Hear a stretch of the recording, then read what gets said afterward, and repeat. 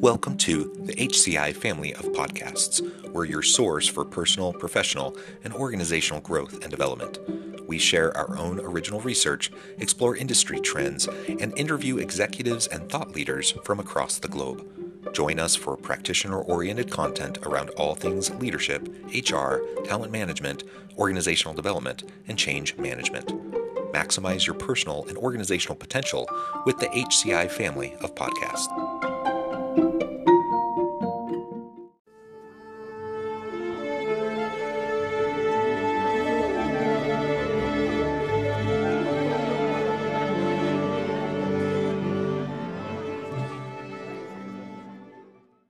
Dr. L. Carol Scott, welcome to the conversation today. Thank you, John. I'm so glad to be here. It is a pleasure to be with you. You're joining us from Texas. I'm south of Salt Lake City in Utah, and due to some internet challenges, we've decided to just keep your video off so we can have a more seamless recording time together. But I would encourage the audience, to connect with Carol on her LinkedIn and whatnot, so that you can see what she looks like and learn more about her. As we get started today, I do want to do a little introduction. And today we're going to be talking about using self-aware success strategies, or SASS, to expand human capital. Dr. L. Carol Scott is a trauma-informed developmental psychologist, TEDx speaker, coach, and #1 international bestselling author. And she brings SASS, self-awareness success strategies, to help you get along better on the adult playgrounds where you play. I think that's wonderful. Carol, anything else you would like to share by way of your background or personal context before we dive on into the conversation? No, I think that really does a nice job of capturing it for people who don't know what a developmental psychologist is. That's a person with expertise in child and human development. Yeah, excellent, excellent. So let's start with self-awareness. We live in a day and an age where I think leaders need to have more compassion, more empathy, to be successful in the work that they do. And in my mind, that really starts with the foundation of self-awareness, both for personal success, but also to drive team and organizational success. So explain to us, from your perspective, from this developmental psychology perspective, why self-awareness is so important and how we can go about starting to develop greater levels of self-awareness. Great first question, John. Thank you. And I'm going to start actually with a little bit of a paraphrase explanation of something that Dr. Fred Rogers, Mr. Rogers' Neighborhood, said, and that is that the best way to get along with other people is to accept them as they are. All of their beauties, all of their flaws, the facade they put forward, as well as the things that they hide, the messy, the ugly, the beautiful. And the only way to do that is to do that first with ourselves.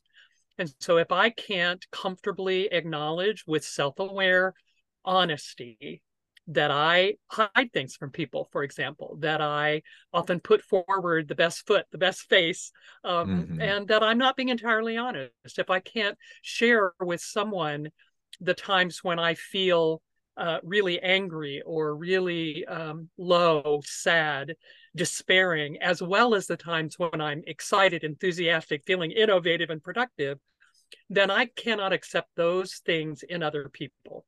And that's the heart of self-awareness, is that it brings us to a point of being able to be aware of others.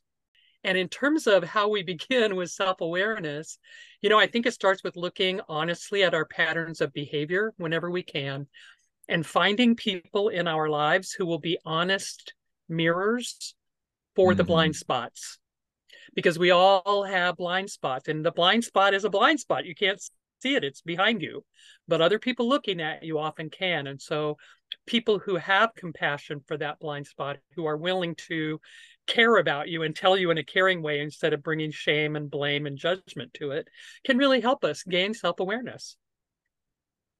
Yeah, and those blind spots are tough. I mean, they're blind, right? And so the reality is we have to very purposefully try to take away those blind spots by surrounding us with people who can help us to better understand where we're coming from. In the Mm, business world, sometimes we talk about this as the Johari window. I don't know if you're familiar with that framework, but essentially we're trying to, it's a four quadrant system, and we're trying to expand the area that is known to ourselves and known to others, and we want to reduce the areas that are unknown to ourselves and unknown to others. And as we do that, we increase our known window and we reduce the hidden mm, window. mm. And ultimately, those hidden spots, the spots that we can't know, they get reduced simply because we're proactively fostering that self-awareness. We're proactively fostering that transparency with those around us and surrounding ourselves with people who can tell it straight, right? And who can tell Mm. us what we may be missing. And if we surround ourselves with sycophants and people who only tell us what we want to hear, that is like a recipe for failure. Because ultimately, your hidden window is just going to get larger and larger and larger. Like people aren't going to know what they don't know, and you're just going to have these massive blind spots. That's a terrific model. I love the sound of it. It's not one I'm familiar with. And I also am really aware that when I am not self-aware, when I'm just behaving in my habitual learned patterns, then I am allowing other people to define what I am, who I am, what I think, what my opinions are, what my emotional state is. They're interpreting my patterns of behavior, the exterior observable stuff, they're interpreting it to mean things about me that maybe it doesn't really mean.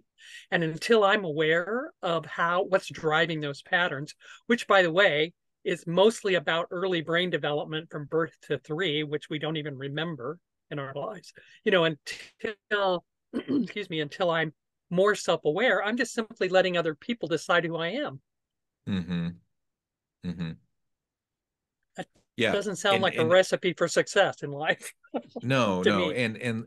And like you said, if we want to foster this within our teams, if we want more, I mean, Mm, I think most people do. They want others around them to be like self-aware individuals. How many times are we walking around and we see someone just doing something so stupid, and you're like, oh, that person has no emotional intelligence. That person has no self-awareness. mm. They're saying something incredibly insensitive or incredibly, hurtful or damaging, or just tone deaf, Yes. and how often do we see that happen? And of course we all want those around us to be self-aware. How often do we all take the time to reflect on how self-aware are we?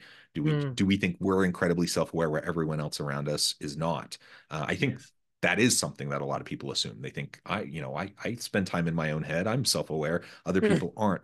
And the reality is we all have blind spots, and we all have to be very, very proactive, and we can't promote self-awareness in those around us and have a more healthy team and workplace environment unless we first start with ourselves. So I love that quote that you shared from Mr. Rogers at the beginning. Okay, so tell us now a little bit more about the self-aware success strategies framework and how Okay. that connects with human capital.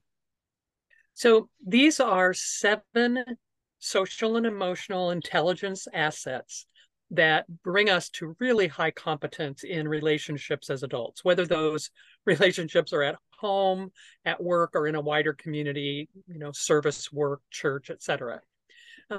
And they are all 7 developmentally programmed into us in our first 7 years of life. I picked out a kind of highlight of development from each of the first 7 years. So we learn our baseline for trusting other people to meet our needs, trust, in our first year. In our second year, we gain what I call independence, which is Mm-hmm. awareness that I over here am thinking and feeling and wanting these things, and you're over there and you're different from me. That's Mm-hmm. fundamental. And we mess that one up a lot with our American parenting, our US parenting. The third success strategy is what I call faith. And that confuses some people. But what I really mean is the ability to believe in the impossible, to believe Mm-hmm. in things not proven, not seen, and therefore to dream, imagine, and as an adult, innovate. Mm-hmm. The fourth strategy, which we can gain at the age of 4, and boy, if you've ever met a 4-year-old, this one will resonate. I call negotiation.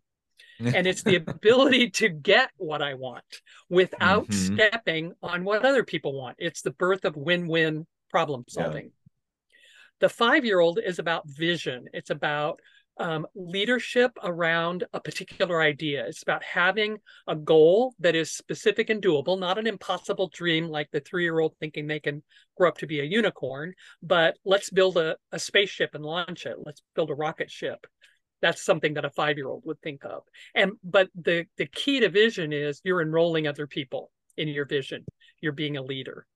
At 6, we learn how to compromise. We learn that, okay, I want all these 10 things.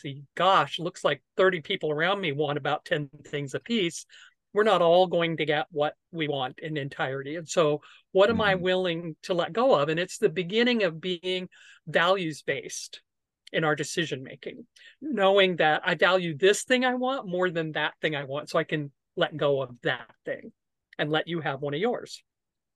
And then finally, by 7, we're learning to incorporate what I call acceptance, which is essentially just living with life as it is, not trying to, certainly trying to change the things that I can change that are mine in my control, but not grousing about and resisting the things that I can't change. Look, this is life happening in front of me right now. It is cold, it is snowing, the traffic is bad. People are not cooperating.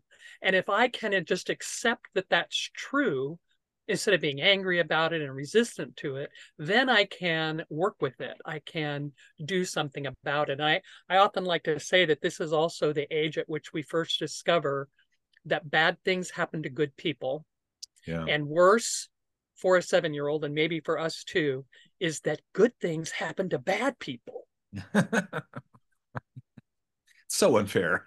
It is so unfair, but living with the unfairness of life, whatever your metaphor is for life, whether it's a Ferris wheel that goes around and around, or a road that goes up and down, or whatever you see as the ups and downs, the ins and outs of life, just accepting that that's the way it is instead of feeling angry about it all the time. Yeah, yeah. It is out of our control, and Mm-hmm. bad things happen to good people, good things happen to bad people. The problem of evil is something philosophers have thought about for eons, right? Mm-hmm. Mm-hmm. For millennia, and I don't think we're going to get an answer to that one anytime soon. Well, Right. very good. So utilizing those that framework and those Mm-hmm. approaches that can help us to foster more self-awareness.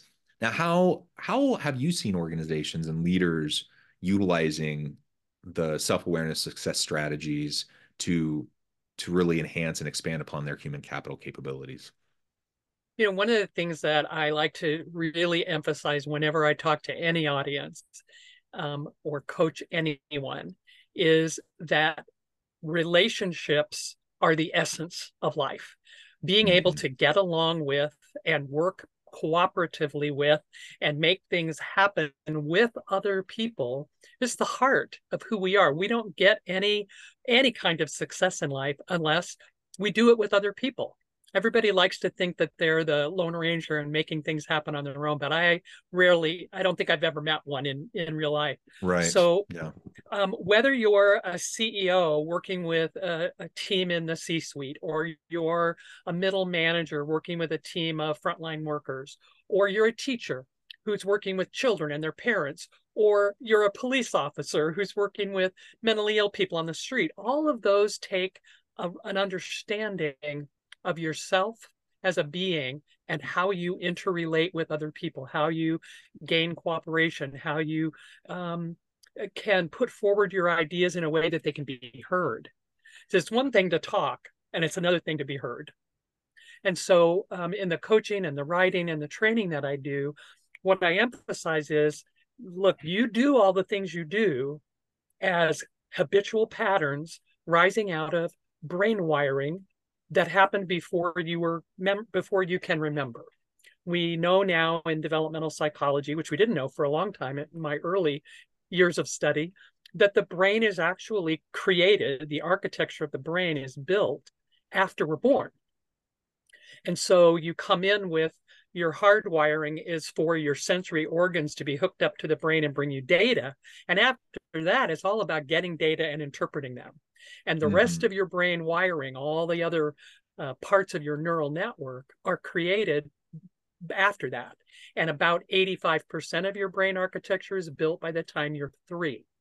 So the way you were treated as an infant, the way Mm, they responded to your crazy toddler behavior, the way they listened to those big dreams about being a unicorn or, hmm. whatever you thought you could do, and how they fostered those capacities in you, that's the heart of who you are today. And that's, you developed a lot of, either you develop those strategies or you develop what I call the creative alternatives. So, for example, if a toddler isn't allowed to be their independent self and they've got sort of my way or the highway parents who keep telling them, don't think like that, don't feel that, don't do that, don't want that thing, then what they do is they develop creative alternatives like codependence, like hyperdependence, like if you can't learn to trust other people to meet your needs as an infant, then you learn that you're on your own and you can't lean on anybody. Neither of those is an effective way to approach adult relationships. So I Hmm. focus on what's your behavior pattern and how can we from that interpret the brain wiring that needs to be redone, if you will. Hmm. Yeah, and I guess that gets back to one of the core things I know you talk a lot about, and that is trauma-informed approaches. Mm, Um, what you were just describing, it doesn't necessarily mean there was trauma in your childhood, but certainly, there's often trauma to be unpacked later in mm, life, from these early developmental years that we have no control over, that largely shape who we are, how we process the world, how we interact with those around us. Um, and in this day and age where, there's so much, mental health um, mm, issues, challenges, mm. anxiety, depression, generally speaking in the populace, but in the workplace, like it's Yes. something that leaders are more aware of now than I think they were pre-pandemic. That the fact is we have lots of people that are struggling, and if we want to have successful workplaces, if we want to have successful teams, we have to find a way to meet people where they're at. We have to find a way to, to foster the holistic health of our people, which includes Mm. mental health, right? And a big part of that is, stuff that was out of our control from our childhood. So tell us a little bit more about, this trauma informed approach that leaders can take, what that means, and how we can take it in a responsible, proactive, and healthy way within our teams. Great question. And I really do want to differentiate. I love the point that you're making that some things that happen for us when we're young are difficult, problematic, but they're not traumatic, but they still can shape behavior that's not helpful to us as adults. There's a set of 10 identified adverse childhood experiences that are certainly traumatic. Three types of abuse: physical, sexual, and emotional; two types of neglect, physical and emotional; and then five family dysfunctions. Things like an alcoholic or drug addicted caregiver, a caregiver who is violent with another caregiver in our presence, the loss of an adult caregiver Mm-hmm. by divorce or death. Um, so those are three out of the five. And so those things we know, those adverse childhood experiences, those are traumatic. They have a definitive, not just shaping effect, they define brain development in a way that makes it difficult for us to be healthy, interactive humans. And then there's this whole other huge category, way more than 10, of sort of missed opportunities. Adults treating children out of their own inability to see uniqueness, I would say. So Mm-hmm. if I didn't learn at 2, that I'm over here being me and you're over there being you, it's awfully hard to let a toddler over there be them, because they're humans learning how to be human and they don't have any breaks. They are literally wild beasts at 2. And so instead of helping them tame themselves, helping them learn self-regulation, self-governance, we tell them that they're terrible. We label them as beasts. I've heard a dad one time call his toddler a bully, Oh. and that's not helpful.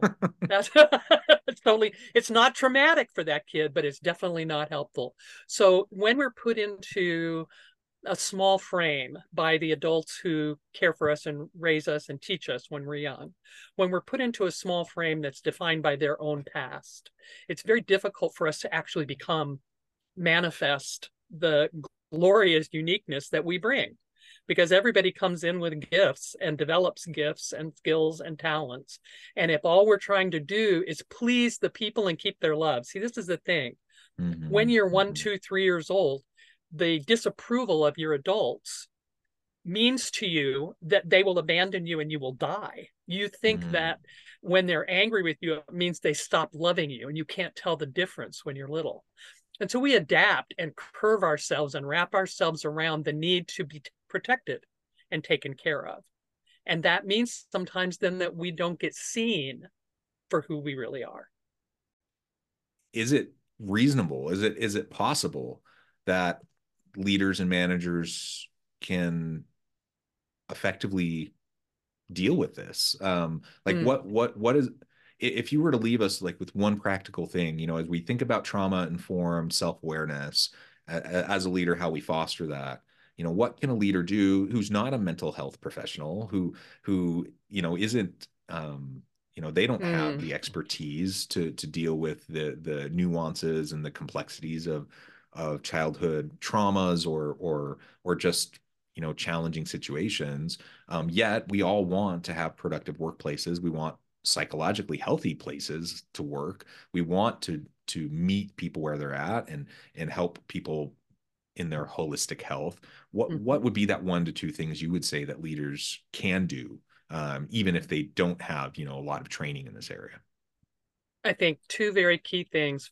First, look to yourself, do your work, become more self aware, look at the patterns you have, reflect on your own trauma, your parents' missed opportunities to support you being who you are. Number one, be clear, be a clear example of self awareness and of humility as a human being, humbleness as a human being. And the second one is to draw a clear demarcation between patterns of behavior that are not helpful in the workplace and the psychological underpinnings. I remember once I was the CEO of a nonprofit that was statewide in Missouri for a while. And I remember saying to one of my staff, look, I can help you with the fact that you do XYZ in your interactions with our colleagues on this team. Mm-hmm. What I can't help you with is the fact that you may want to think about some therapy or some other kind of modality of healing for yourself. That's not my job with you. But Mm-hmm. underneath these patterns, it looks to me like you've got some self awareness work to do, Yeah. and encourage them to do it. I mean, you can't force them, but you can keep addressing the behavior patterns and clearly and objectively and non defensively and without blame and shame say, this is what's happening. When this happens, you do this. And that doesn't work here. Yeah. Yeah. Well said. Carol, this has just been a great conversation. I note the time. I need to let you go. As we wrap things up, I just wanted to give you a chance to share with the audience how they can connect with you and find out more about your work, and then give us a final word on the topic for today. Okay. Best way to get to me and all my social channels is through my website, lcarolscott.com. And I welcome you to watch some of the videos that I have on my YouTube channel about topics like how to stop being defensive. That's a good one. That's very Mm, popular. And I think the word to finish with is peace, oddly, because when I gain self awareness, there's a huge amount of peace that comes with that. I'm not worried anymore about what I'm doing and the fact that I might be harming other people or that I might be misrepresenting myself. There's peace mhm. in knowing when I'm self aware, I know who I am and I know what I'm putting out into the world, and I stop worrying. Yeah. Yeah. Well said. Carol, thank you so much. It's been a pleasure. I encourage the audience to reach out, get connected, find out more about what Carol can do for you. And as always, I hope everyone can stay healthy and safe, that you can find meaning and purpose at work each and every day. And I hope you all have a great week.